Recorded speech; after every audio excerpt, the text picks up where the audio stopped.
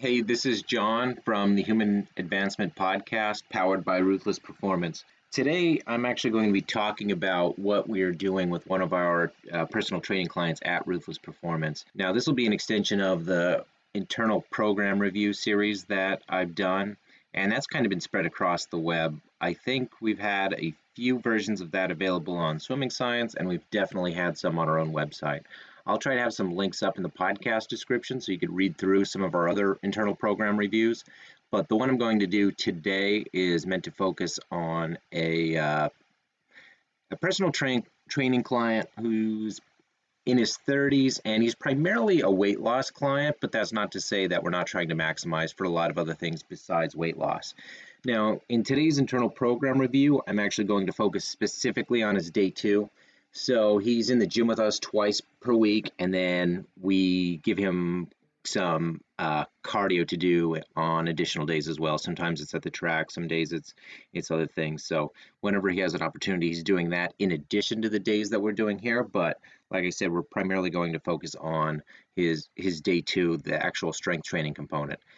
Now, I understand that this is an audio episode, but in addition to the audio, I will have a link up for where you could find the companion PDF that'll kind of show you this day 2 program so that you kind of follow along.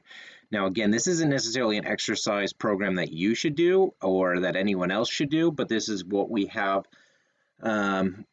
drafted up for a client as he's going through it after he's been training with us for probably 1 to 2 years. So we're pretty familiar with what he needs for exercise and what makes him tick and where we get the best outcomes out of him. But hopefully this can kind of give you some tips or some ideas for your own training for yourself, or if you're a coach or a personal trainer for some of your clients as well. Now, like I said, prior to kind of going through the day 2 in depth, I just wanted to kind of mention that if you're looking at the companion PDF, you'll see that it's basically just right into his strength training work. But prior to that, he's actually doing a pretty significant amount of pre-work. We'll have him do, right now he's doing 5 warm-up exercises where he's just kind of going through a progression of 5 exercises one time. And then immediately after that, we send him into 2 activation drills where he'll either do once or twice, kind of depending on where he's at in the 4-week cycle along the way. But the warm-up work is pretty well focused around mobilizing joints. We have some Swiss ball leg curls in there. It's kind of all over the place, but it's a progression to kind of get his heart rate up. One of the things that we think about as we're making warm-up progressions is actually, oddly enough, time of year. Because when you're training people as it's starting to get colder, as I'm recording this, it's October 16th. As it gets colder out, it actually takes more effort to kind of get the heart rate up. It takes more time to get the body temperature up. So we'll kind of program things like that accordingly. And like I said, one of those variables is time of year. And then he has his activation drills for this day of his training is actually very dominant, very thoracic spine dominant. He's not huge, but a slightly bigger fella. So one of the things that happens with him is he has almost what we'd call like that, like a bulldog stature, where his arms are a little bit internally rotated, and that's just because of the size of his back. His lats are pretty big, so that's one of the things that contributes to that internal shoulder rotation. But in addition to that, we could stretch the lats all day long, but what we need to do in addition to getting the lats lengthened is getting basically the skeletal structure underlying that able to move better as well. So in his activation drills, we actually have him doing a quadruped T-spine rotation. So he's actually getting some nice mobility work kind of in that transverse plane, that rotary plane of movement, so that the spine is kind of being able to twist better and better. And then paired with that, we actually have him doing yoga push-ups. And what a yoga push-up, if you haven't heard of that, it's essentially where you start in a push-up position and you keep the arms locked or straight, and then you just kind of drive the hips into the air kind of with your shoulders. So what that's actually doing is it's getting that sagittal plane thoracic extension that's contributing to better underlying shoulder health. But like I said, that's something, it's a bigger client, probably sitting somewhere around 225 right now in body weight. I think his ideal body weight range is somewhere around the 200 mark. So it's not crazy, but it's just something that people in bigger guys, heavily muscled guys, as their lats get bigger, it can lead to some shoulder injuries if things aren't addressed. So, like I said, that's kind of why we're focusing so much on his thoracic spine in his activation drills. But then on to the actual training program itself. Now, with the actual training program, now that's where the companion PDF will come in handy. So today we actually have him doing. You can see there's an A, and just so you know how to read this, there is a we have an A1 and an A2, as you can see kind of on the left there. And the A1 and the A2 just means that he'll do a set of one exercise and then he'll do a set of the other exercise. But as you can see in the companion PDF, if you're looking at it, if not, it doesn't make too much of a difference. But in that A1 exercise, there's actually a warm-up set. So even though on his week 1 he's doing 3 sets of 10, prior to that he's doing 8 reps with actually each grip on the football bar. So he'll actually work widest grip, middle grip, narrowmost grip. So it's not crazy. It's a 40-pound bar, so it's just kind of a little bit of bench specific warming up for him to do on that wide grip football bar bench press. And then that's paired with the unilateral med ball RDL or Romanian deadlift. And we have him doing that with 2 sets of 6 per side. So on his week 1 with the wide grip football bar bench press, 3 sets of 10, and the unilateral med ball RDL, 2 sets of 6 per side. So he'll actually have 1 less set of the unilateral med ball RDL. And the reason we do that is they're not really competing exercises, and the unilateral med ball RDL, while it is kind of taxing on the central nervous system and the feet to try to maintain that balance throughout that exercise, it's not really in any way harming his ability to go pretty heavy on the wide grip football bar bench press. So we have the 3 sets of 10 for week 1, 4 sets of 10 for week 2, 5 sets of 10 for week 3 and for week 4. And throughout that progression, so he's getting more volume, but we're also additionally trying to gain additional reps or additional weight each week. And then the unilateral med ball RDL, we always, almost no matter what, especially when a client is coming to us only a handful of times a week, almost every single exercise we'll try to put something in there for the hamstrings, or at the very least the posterior chain more broadly, which kind of incorporates the lower back and the glutes and the hamstrings, the calves to a lesser degree, and maybe also the traps to a lesser degree, depending how you define it. But that unilateral med ball RDL, that does a few different things simultaneously. It's creating a little bit more separation between the 2 hips, so you're actually gaining a little bit of range of motion at the hip. But then in addition to that, like I said, it's facilitating greater improvements to the posterior chain through the hamstrings, just through that hip extension that you're getting off of that Romanian deadlift pattern. That's a good exercise. We do that quite a bit. There's an exercise we do that's an advanced version of that, a progression of that, called a unilateral med ball RDL drop catch, where someone will do the unilateral med ball RDL. So imagine you're standing with the ball at about chest level with your arms bent. You try to balance on one leg, kick your leg back, and as you're kicking that leg back, your chest is dropping closer and closer to the ground, and you're also trying to straighten your arms out to the extent that you can, with the possibility of even touching the ball off of the ground, provided that you can maintain a flat back. So those two are pretty well paired together because one doesn't really tax the other.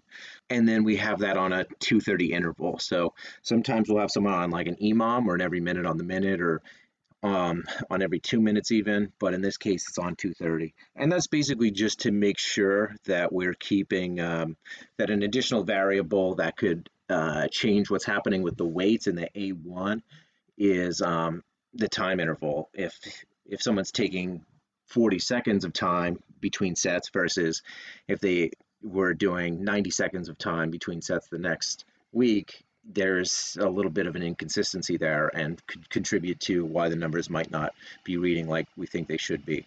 But by putting that interval in there, that 2:30 interval, what we're doing there is just ensuring that one more variable is kind of accounted for. And 230 is a reasonable, it's a moderate pace. Might get the heart rate up a little bit, but at that point, it shouldn't be anything too crazy in terms of from a cardiovascular perspective. Then, right after that, what we actually do there is we go into a B1, B2, and a B3.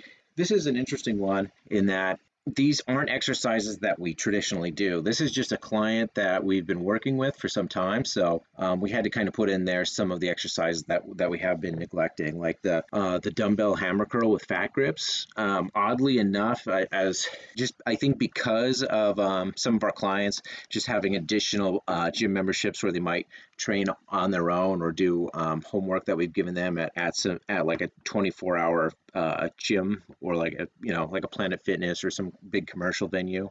That's usually where we'll give athletes some hammer curls or some kind of curling variations, just because it's a simple exercise with a pretty high safety profile. So that's not necessarily something we need to make sure that they're doing. But in this case, I just really wanted to make sure that we were prioritizing it in this program, just as a means of, if nothing else, for keeping those elbows healthy, because although many people might not neglect biceps training in their programming, it is something that we kind of fall victim to sometimes in an attempt to be functional, I guess you could say. And above that, we have so that's the B3, but the B1, we take the football bar that he was using in his A1. We have him do a wide grip bent over football bar row with that.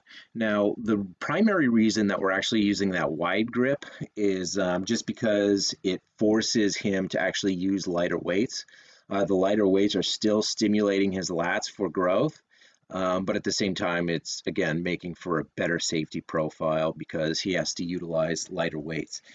Additionally, with that wider grip, someone's less inclined to try to use some body English, kind of just throw the barbell up and do some cheat reps. And then immediately after that, so this is a very back dominant cycle. The next exercise here is an overhead med ball slam. Now, like I said, we've been training this athlete for some time, or this adult client for some time. But the overhead med ball slam is actually something we just started incorporating into his programming. Now, even though this is an adult athlete, general training fitness client, the overhead med ball slam still has a lot of value here just because of the input it requires from the central nervous system. Anytime that the CNS is required to really put a lot of force or impulse into something, it burns a significant amount more calories too. So even just from an energy consumption perspective, some of these more large, complex exercises still hold a lot of value just because of how much more efficient it has to make the system as a whole. This C1 is interesting. Now, there's an exercise here by itself. So this is a behind the neck med ball squat drop set. Now, with the behind the neck med ball squat drop set, this is something that's really cool for a few reasons. This behind the neck, the BTN as it's abbreviated here in this training, the cool thing about that is I think we're one of the few institutions that I've actually seen utilize this training technique as much as we do. Behind the neck is just positioning of an implement. So it could be a dumbbell, it can be a kettlebell, or it can be a med ball. And we've used all in some combination in the past, depending on the exercise. Now, all that is it's, just like you would have a goblet loading parameter or front rack or suitcase carry, contralateral carry, whatever the case might be. The behind the neck position is just having basically the arms, the elbows extended up and overhead, and then the hands brought back down kind of to the shoulders. And then where the hands are there, holding on to whatever the implement is, in this case, a med ball. Cool thing about that is no matter what the exercise is, it fosters that thoracic extension. So all the while they're doing a set, they're gaining a little bit more proficiency, kind of moving that thoracic spine around. And then at the studio, we have a rack of med balls that runs from 6 up to 25. We have 6, 8, 10, 12, 14, jumps to 20, and then 25. And they're always placed in the same spot. And then what we have the athlete do, and this client isn't the only client we have doing this at the moment. We have a few, and there's a few different variations. Some might not go all the way up to the 25, whatever the case is. But what we have this client doing is it's a kind of a traditional set that you might see in old school like bodybuilding workouts, where he's essentially running the rack or doing like a pyramid set. So he's doing that behind the neck med ball position, so holding the med ball behind his basically behind his head, rested towards the base of his head and his neck. And then from there, he's standing on a 15-pound bumper plate just to kind of facilitate a little bit more of a knee dominant squat and have his knees and ankles track better. And then he's doing 5 reps with each weight, working from his way from that 6 up to the 25-pound med ball and then back down. And then all the while we're timing that so that we could see what his total time is and trying to improve his time from one week to the next. That's one more way of kind of, just as you could progress an exercise by adding more weight, you could progress an exercise by having them do the same amount of work, but in a shorter period of time. Now, following that, he has an additional conditioning set for the day. This additional set in this case is on the Concept 2 rower. The Concept 2 rower is probably our primary means of just conditioning, where we're trying to gather some good metrics and some good numbers. Second to that is the assault bike. But in this case, we have this athlete going from week 1, he's doing 5 minutes on the rower, to week 4, he's doing 8 minutes on the rower, going up by an additional minute each week. And what he's doing on week 1 is essentially he's establishing a comfortable baseline time. The comfortable baseline time, just like almost everything we do in week 1 of a new training cycle, is essentially just for technique and for feel. So very lightweight, just using it more to conjure up some neuroplasticity, just kind of getting the brain to be able to function and move a little bit better.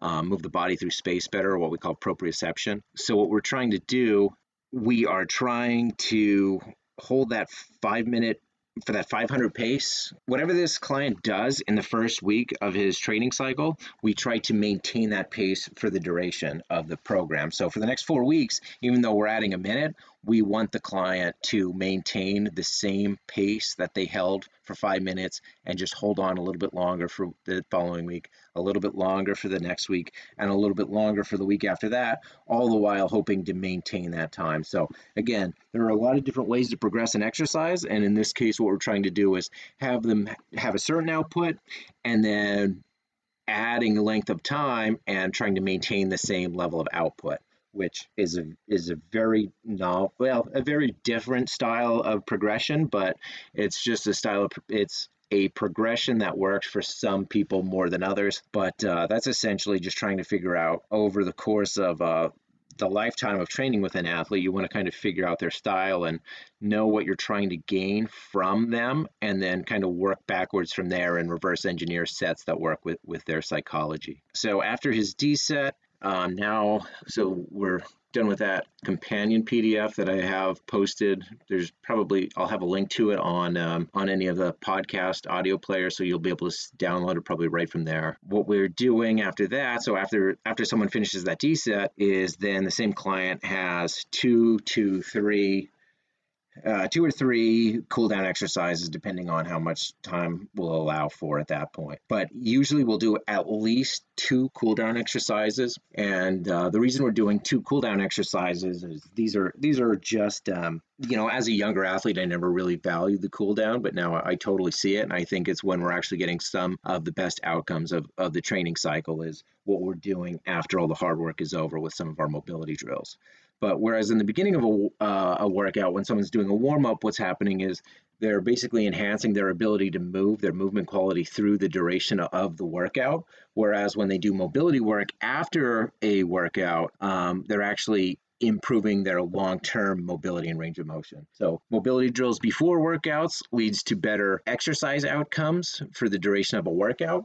But then after that, as someone cools down, tissues would kind of tighten up. So that's why as that tissue kind of tightening up, or as the body temperature is coming down, is starting to occur, you want to maintain or improve that range of motion by, in that time period, again, doing either the same or slightly different stretches.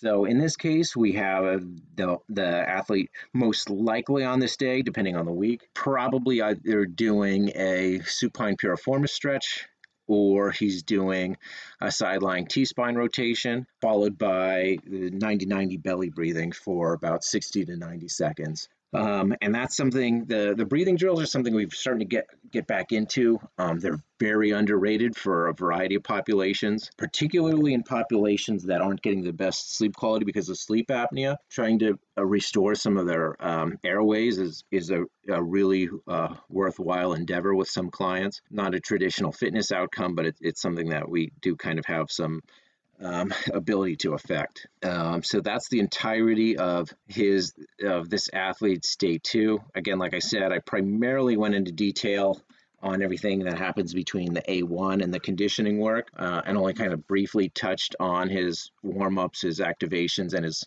cool downs. But we just wanted to kind of throw that up on the podcast platform while I had some time to get some audio in. Hunting season is just starting to ramp up, so I've been out more and more. I'm actually probably going to go to sleep after this so that I could get ready for a muzzleloader hunt in the morning.